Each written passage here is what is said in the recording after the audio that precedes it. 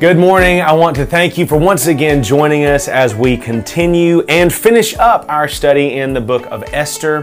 We will finish up with chapters 7, 8, 9, and 10 this morning. So let's jump in and let's see how this incredible book concludes.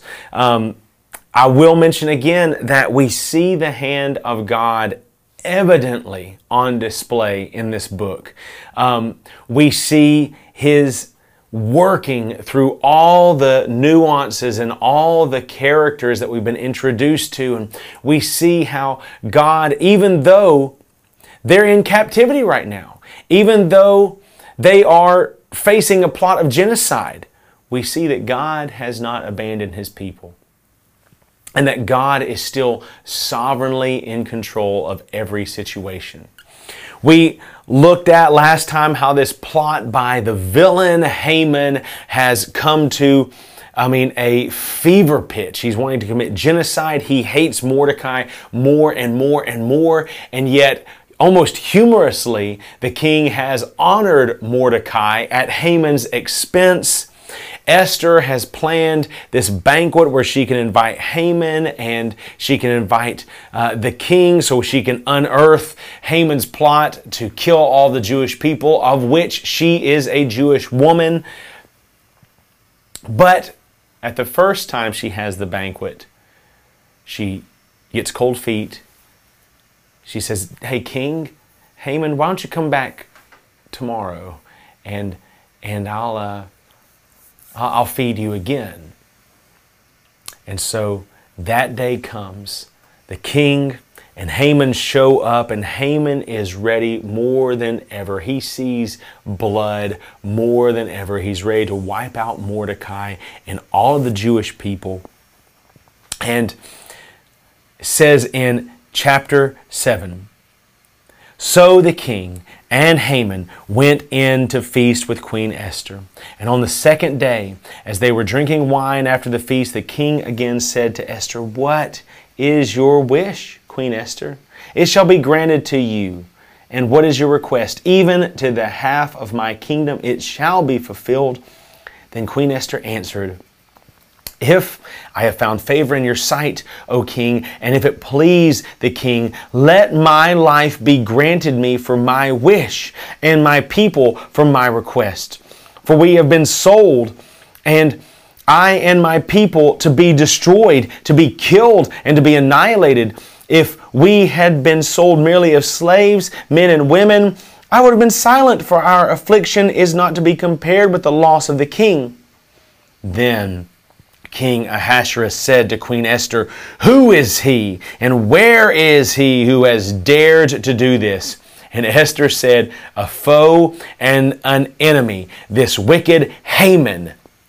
Then Haman was terrified before the king and the queen, and he should have been terrified before them because the king has him hanged. And this is not a hanging like we think of, where a rope is tied around the neck. This is a hanging where he is impaled upon a stake.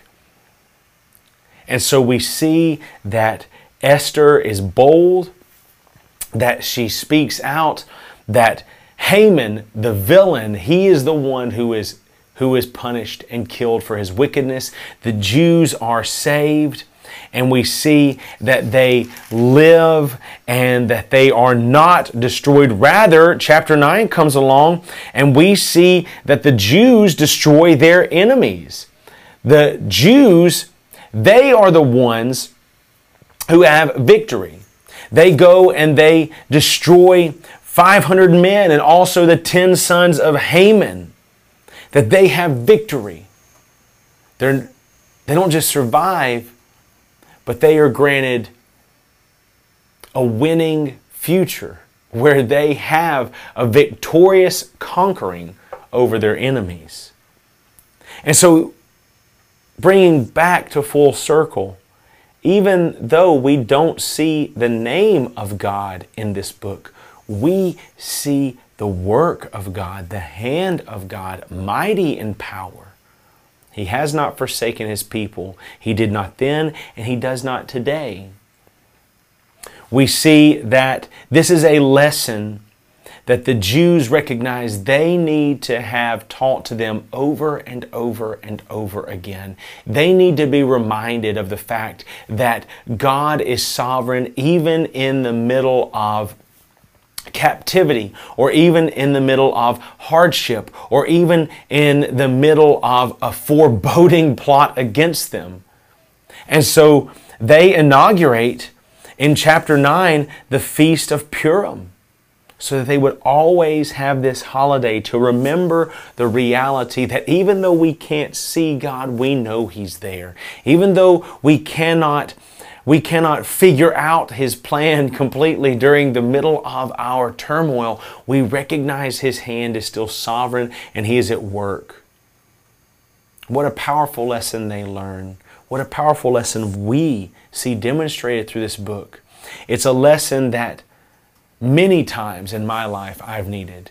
And I'm sure many times in your life you've needed that lesson as well. Ultimately, we recognize that God has provided a means by which we can have a relationship with Him. That our sin is as deep and as dark and as wicked and as depraved as any kingdom that the Jews could have been in captivity to. That our sin leaves us in a place where we are destined for death and destruction. We have a powerful and a wicked enemy who desires to see us destroyed. But we have a God who has given us His Son, who has died a death that He did not deserve, lived a life that we could never have, and He has granted us salvation that is only found in Him. What a powerful reminder of the gospel this book of Esther serves. And so I hope as you finish up in your reading today, you see the hand of God. And you see a foreshadowing of how Christ can overcome even the worst of enemies. He has accomplished a work for the Jews in the book of Esther, and He accomplishes a work even today through His salvation and through the grace that He gives in His Son Jesus.